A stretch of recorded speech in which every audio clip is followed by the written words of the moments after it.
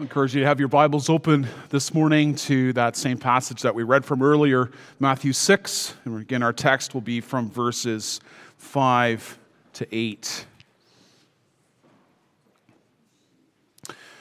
Dear congregation of our Lord Jesus Christ, imagine that you were on a trip to another country and you fell asleep on the plane. You're awakened to a strange sound. A group of men had gathered in the back of the plane to say their prayers to their God, and they did it in a different language. These prayers were never ending. They kept repeating and getting louder and more eerie, especially since you just woke up from the sound of it. Well, perhaps you never had an experience something like that yourself, but this certainly is the case in certain parts of the world. Even who Jesus is speaking to, the devout Jews in Jesus' day had their set times of prayer. Their hours were the 3rd, the 6th, and the 9th hours. That is 9 in the morning, 12 noon, and 3 p.m. in the afternoon. In whatever place a man found himself, he would be bound to that practice. Now, there no doubt would have been those who were very sincere about that, who came to the Lord sincerely, but others, it would have been a matter of mere routine, going through the motions. Muslims have the same customs. Commentator William Barclay tells the story of a Muslim who was in hot pursuit of an enemy with a drawn knife to kill him. And the muezzin rang out. That's the muezzin, is in Islam, as you likely know, is that official who cries out that it's time to pray. So as soon as that happened, the Muslim heard that. He stopped pursuing his enemy. He rolled out his prayer mat, knelt down, raced through the prayer. Once he was done, got up and continued to pursue his enemy. All very mechanical and automatic and routine. Now, perhaps we would never think of Christian prayer in this way as something that's mechanical or automatic. But Jesus does provide for us the impending dangers. We may never think of ourselves as being like the Pharisees, who were, for the sake of the reputation, were always ready to give their alms openly.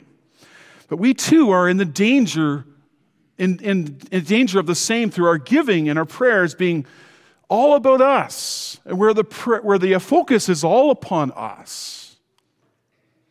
But Jesus tells us that all our righteous acts, our giving, our prayers, or something else, whatever we do, are before God. All things are before God. And we must always remember to keep His majesty before us. In fact, Jesus tells us that all things are done before our Father. It's amazing how often that phrase comes up. Our Father within this section. As Matthew 6 verses 1 to 4 show us, when we forget about ourselves and forget our reputation, our Father will openly reward us. Jesus says, keep your giving between yourself and the Lord, and do it as unto the Lord.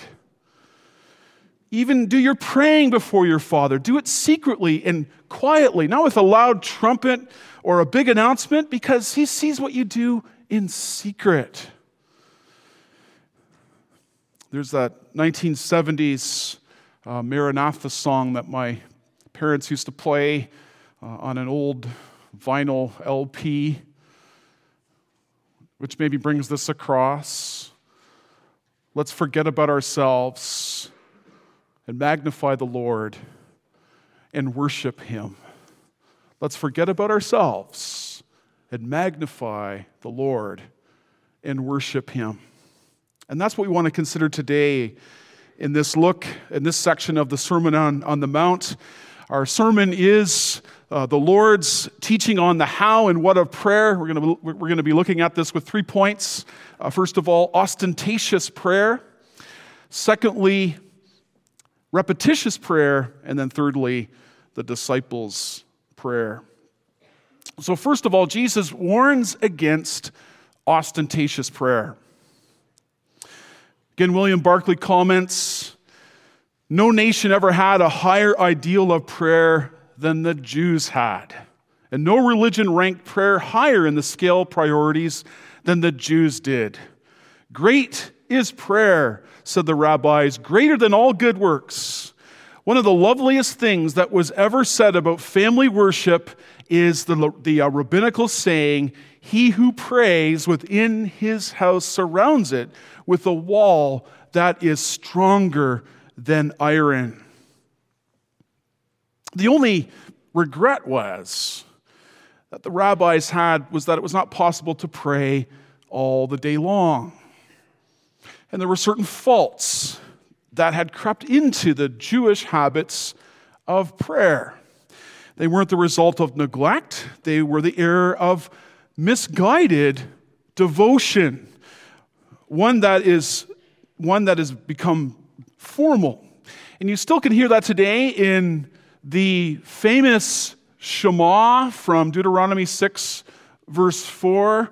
Shema Yisrael Adonai Eloheinu Adonai Echad. Hear, O Israel, the Lord our God, the Lord is one. The Shema was to be recited by every Jew every morning and every evening. It had to be said as early as possible, that as the sun was just coming up and they could see the colors of the light, they could be able to tell the difference between blue and white. As soon as they saw the colors that were coming out in the outside, they had to say the prayer. There's also these so-called 18 prayers, which are still an essential part of synagogue worship. Many of these prayers are short, and many of them are lovely in the way that they're put together. The fifth prayer of the 18 prayers says this: "Bring us back to the law, O our Father. Bring us back, O King, to your service. Bring us back to you by true repentance. Praised be thou, O Lord, who dost accept our repentance." There's a beauty in liturgy. And some of the prayers that we find in the Book of Common Prayer, for example, the book that the Anglicans use for their services, are very beautiful. In the URC, we have the Forms and Prayers book, which is very similar to what you have at the back of the Book of Praise, with all the different prayers that are there, which can be very helpful, very useful for personal use or for your congregation. There's also other devotional books that have been of great benefit to my family, to myself. There's a series called Every Moment Holy. The third volume came out in November of last year, and it's been a very enriching book to help with daily devotions or with family devotions. And perhaps you have also benefited from something like that as well. The problem with public prayer, or with any kind of prayer that is that it can become ostentatious. What does that mean? It means that some like to be seen with their prayers and show off with their many words. It's selfish. It's selfish. And Jesus had seen the hypocrites do this, and we no doubt would have been impressed with how they did that, how impressive they were. The concern here, though, is the motive of prayer. Jesus says that. Don't be like the hypocrites, he says in verse 5, for they love to stand and pray in the synagogues and at the street corners that they may be seen by others. Truly, I say to you, they have their reward.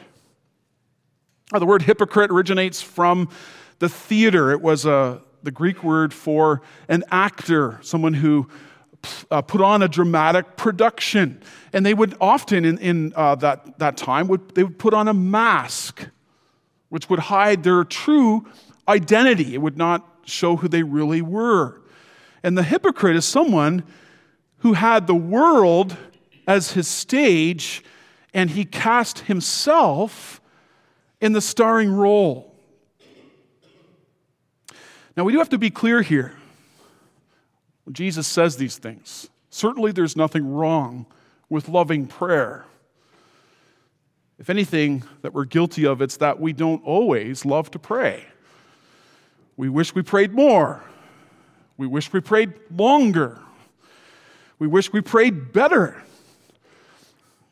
I'm sure most of us would say this morning, you know what? I don't feel really good about my prayer life. In fact, it could be a lot better. We're more apt to resonate with the question that I read from a pastor who reflected on his own life and prayer. How can something I'm so bad at be God's will for my life? If only we could love to pray more. Moreover, there's nothing wrong with standing. In the Bible, Hannah stood when she was in the temple asking the Lord to give her a son.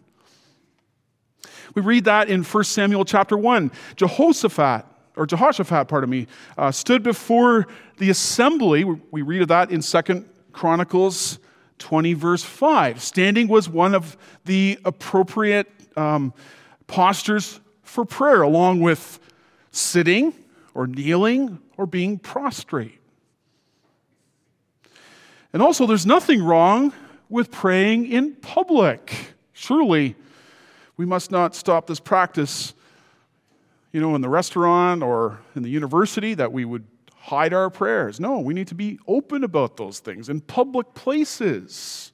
In some countries, public prayer is banned. And certainly there's nothing wrong with praying in a house of worship, as Jesus prayed in the synagogue. He called that the house of prayer. He also prayed out in the open. You remember the time when Lazarus was lying in the tomb, and all the people were gathered there, and Jesus loudly said in public, we read this in John 11, "Father, I thank you that you have heard me, and I know that you always hear me, but because of the people who are standing by, I said this, that they may believe that you sent me." The problem here that Jesus is getting at is being seen by others. That last phrase is the important one. As Augustine explained, it's not the being seen of men that is wrong, but doing these things for the purpose of being seen by men. It's always the motivation that Jesus is getting at here. Jesus is not only concerned with the what of prayer, but with the how. Specifically, Jesus wants to make sure we're praying for the right reasons and from the right heart. In fact, that is his central concern in discussing all three acts of piety that are listed here, in giving and in your prayers, but as well as if you practice your fasting. Don't draw attention to yourself. Don't do it to look good, because Jesus understands the pride and vanity that dwell in every heart. As Kevin DeYoung puts it, his warning against what is all too common in all of our hearts, perhaps in the pastor's heart more than in anyone else's, being religious in public more than being religious in private. He says our prayer life should be like the iceberg in the ocean, with a great mass of spirituality underneath the surface that no one can see, rather than iceberg lettuce floating in the water with all the vegetable on the top and nothing under the surface. Our prayer life should be more than meets the eye. Jesus gives us a warning for all. but especially for pastors, elders, deacons, women's Bible study leaders, small group leaders, and anyone engaged in public ministry. You know, if you're in the public realm or leading prayer in Bible study, beware of a professionalism. Beware of saying all the right things outside when all the wrong things are taking place on the inside. You're not fooling God. And you're not fooling those who live close to you. Instead, Jesus says, remember, your Father is watching. Come to Him in secret. Your Father's not, far away and, inaccessible. No, He's right there in the secret place. And in order to emphasize that intimacy of secret prayer, He says it should take place in your room, behind the door, in secret with your Father who is in heaven. Therefore, don't pray for show, but commune with the Almighty God. That leads us to what we see here secondly, the second thing that Jesus deals with, and that is repetitious prayer. Verse 7, and when you pray, do not heap up empty phrases as the Gentiles do, for they think that they will be heard for their many words. Now, Jesus has in mind here not a certain ethnicity when he uses the word Gentiles. It's actually the word heathen in the original. The Lord has listened to the voices of many different languages ever since the Tower of Babel. God's goal is to take His elect out of every nation and to make them His own. He desires to be praised in different languages. We need to understand that He's speaking about people who don't know God. The problem with the other nations around is not that they spoke in a foreign language, but that they said the same things over and over again. And we can see that with, for example, the ancient Roman worship at that time. They recited incantations and they used magic to try to manipulate their gods. We see this all over the world today as well. In Muslim countries, the important thing is following the rituals, say the right things, face the right way, and at the right time. And there are certain Hindu and Sikh rituals that many go through. Buddhists have something called a prayer wheel. People put their prayers in a box, and when they spin the wheel, like the Wheel of Fortune, they spin the wheel. It's said to repeat their prayers even more so that their god or goddess will hear them. And also Hindus babble their prayers. They're like mantras they say over and over again until they become numb. According to Jesus, that's not what prayer looks like. Now, the word for empty phrases is, in the original, babaleo. It means exactly that, a vain repetition. It's the Bible's use of that term that we call onomatopoeia. You use a word that describes the way it sounds, splash, quack, buzz. These words describe exactly the way that they sound. And babaleo sounds like babble, babble, babble. So Jesus is saying, don't be like the pagans who think that they can be heard for their mechanical words and phrases. And we can be guilty of that as well. We can say the Lord's Prayer or read our confessions in church like as if it's some kind of out-of-body experience that we go through, instead of really listening and thinking about what we're saying, believing it from the heart. It's all too common as we pile up phrases. John Stott calls that all lips and no heart. Tied to this is the thoughtlessness of prayer. I've had conversations with other non-Dutch Reformed pastors who have different backgrounds, and they've asked the question why it is that people in your congregation always tell God what time it is, beginning the prayer by saying, Lord, we come to you at this time, as if God needs to be told. He knows what time it is. It can become a thoughtless thing. It can be routine. And we see that right across the board, whether you're URC, CanRef, Free Reformed. It can be mindless and thoughtless. What helps to avoid that? Well, again, it's to remember that our prayers are before God. We're praying for God's sake. And our Father, Jesus says, knows what we need even before we ask. Therefore, we don't need to multiply our words or try to manipulate Him. We just need to trust the Father. God doesn't even need our prayer, but He uses it. It's a means to accomplish His purpose. Just like when we're driving,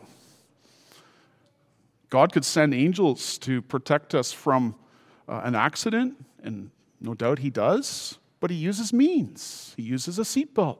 He uses airbags. He uses laws. So we don't have to try to impress Him with our formulas or big phrases. Therefore, know to whom you're praying. He's not an angry coach or a distant king or an austere supervisor. If you believe and are a child of God through faith in Jesus Christ, trust Jesus to forgive your sins. When you do that, then you have life in the Father. So know to whom you're praying. And also remember that He knows what you need even before you ask. Well, it brings us to our last point, and that is the disciples' prayer. This is really an introduction, as you probably know, to the Lord's Prayer, as we call it. And here, Jesus is wanting us to focus on what really matters. What's the important character of prayer? We can simply list a number of things. True prayer is a relationship. It's a relationship. Pagans can pray with many words, and that's what we see in the Bible. Think of the prophets of Baal. They used lots of words, and they grew louder and louder. Boys and girls, you remember that story?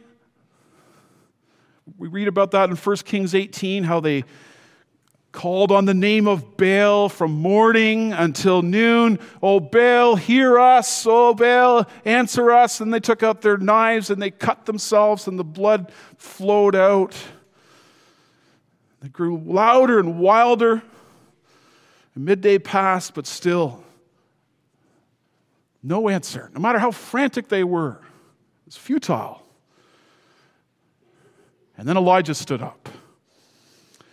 And he arranged the sacrifice to the Lord, and he stepped forward and he offered the simple words, Lord God of Abraham, Isaac, and Israel, let it be known this day that you are God in Israel, and I am your servant, and that I have done all these things at your word. Hear me, O Lord, that this people may know that you are the Lord God, and that you've turned their hearts back to you. And then fire comes down, burns the altar. He didn't babble all day, didn't use vain and repetitious phrases. He didn't need to, because he was speaking to his Father. And God answered. And in the same way, God doesn't need our lengthy explanations. He needs our sincerity. There's to be a simplicity then in prayer. It's not about, how many phrases you have or how many words you have. to get extra credit, or by being extra smart. We don't need to impress God. True prayer trusts the Lord. True prayer is also confident. It's confident. It's not confident in ourselves or confident in our performance. No, but it trusts in Him. Does God lack discernment? Is He an overindulgent parent giving candy over and over despite that it rots His children's teeth and makes them bloated? No, He gives good gifts. Jesus says, your Father knows what you need even before you ask Him. And we ask, if when we ask incorrectly or we use our words poorly and we don't know what to say, well, what does God say about that? In Romans 8, verse 26, it says, likewise, the Spirit also helps in our weaknesses, for we do not know what we should pray for as we ought, but the Spirit Himself makes intercession for us with groanings which cannot be uttered. True prayer is confident. It's also familial. It's familial. That means that you belong to a family. You're praying to your Father. And that's what the Lord's Prayer teaches us. This simple prayer that's so profound, so beautiful. And we hear it year after year in the Catechism. Never gets tiring. We're blessed to address our God and Father. How about you? Are you a praying man or woman? Do you pray, children? Now, there are many reasons for spiritual neglect and care to these. There's reasons for sinful neglect, of prayer. Not any of them are good or what we should be doing, of course. There's physical weakness. You come to the end of the day and you're tired. And you don't pray. Or there's a false sense of independence. There's that attitude, I can manage life on my own. There tends to be that kind of idea within our own background, as thinking of the Dutch, just to pick on them a little bit today. We tend to be doers and not prayers. We seem to be managing quite well, so why pray? You know that Latin phrase, ora et labora. Oh, we focus a lot on labora, labor. What about ora, prayer? And then there's our problem with laziness or lack of discipline. Things may come easier to us. They don't take a lot of effort. We're good at sports. We're good at math. We're good at this. We're good at that. And we don't pray. We don't depend on the Lord. Or your parents are always leading your family in devotions. Your dad and your mom pray, but you don't have to be. You can just sit there and listen. You form an unhealthy dependency on others that holds you back from a personal walk with the Lord. I've heard it said before that we're good at raising our children to be inattentive during family devotions. And there's also our outright sinful rebellion. The Spirit calls us to pray, but we refuse. We sin against God and sin again by not coming in prayer. Or there's a lack of faith in the promises of God. We don't believe that God is able to do abundantly above all that we ask or think. And then sometimes we stop praying because we lose heart. God does not answer our prayers the way we want. We pray for God to provide, but we go without work. We pray for someone to be saved, but he or she just keeps running away from God. And we pray for a partner in life, but we're still alone. We pray for the sick, but they're not healed. And soon we begin to wonder, is God even really listening? We become discouraged and stop asking God to help at all. And then there are other things too, distractions, social media, Facebook, Instagram, X, gaming, streaming movies, Disney Plus, Netflix, hoopla, I don't know what all are. Many distractions, more than ever before, and it's hard to put down our phones and other electronic devices. May Jesus' words today encourage us to help us to grow in our faith and in our trust in God.